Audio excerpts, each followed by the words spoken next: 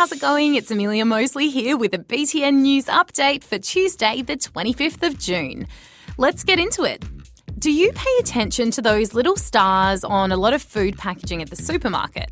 They're part of the federal government's Health Star rating system. But that system might be set for a shake-up soon. Australia's consumer group Choice is asking the government to make it harder for products with added sugars to get a high star rating. That'd mean stuff like Nutri-Grain and Milo cereal could go from a 4 out of 5 to 1.5 stars. Choice says it wants to make it easier for people to make healthy choices, and it reckons changing the star ratings on some foods might help. 3 intrepid space explorers have just arrived back on Earth safe and sound after an action-packed 204-day mission on the International Space Station.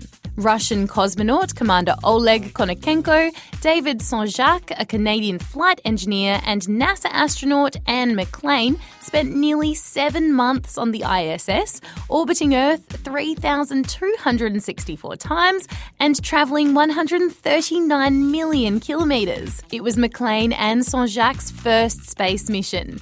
The team contributed to hundreds of experiments up there and went on 4 different spacewalks.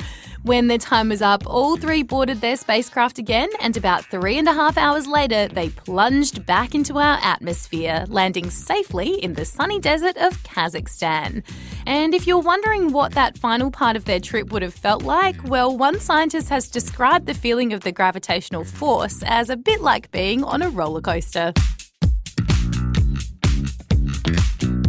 Deep below the ocean surface in the Gulf of Mexico, a group of scientists have caught a glimpse of something pretty incredible: a real-life giant squid. The scientists were trying to learn more about how the marine animals live without any sunlight. They were searching about 750 metres down. That's more than double the height of the Eiffel Tower. And that's when some big, long tentacles appeared in frame. Despite the squid being a whopping 3.7 metres long, it was only a young squid. Adult giant squids are believed to grow up to 12 metres. Amazing. And finally, the creme de la creme of facial hair have gathered together for the French Beard Championships. 86 beard artists showed off their very hairy faces in Paris, serving looks in multiple categories like natural, formal, and freestyle, where decorations are encouraged. And when I say decorations, I mean a guy who had baseballs entwined in his beard hair. Creative. This year, the competition's highest prize, Best in Show, went to a gentleman with a very impressive 24-centimetre long beard. Naturally, it was very well groomed.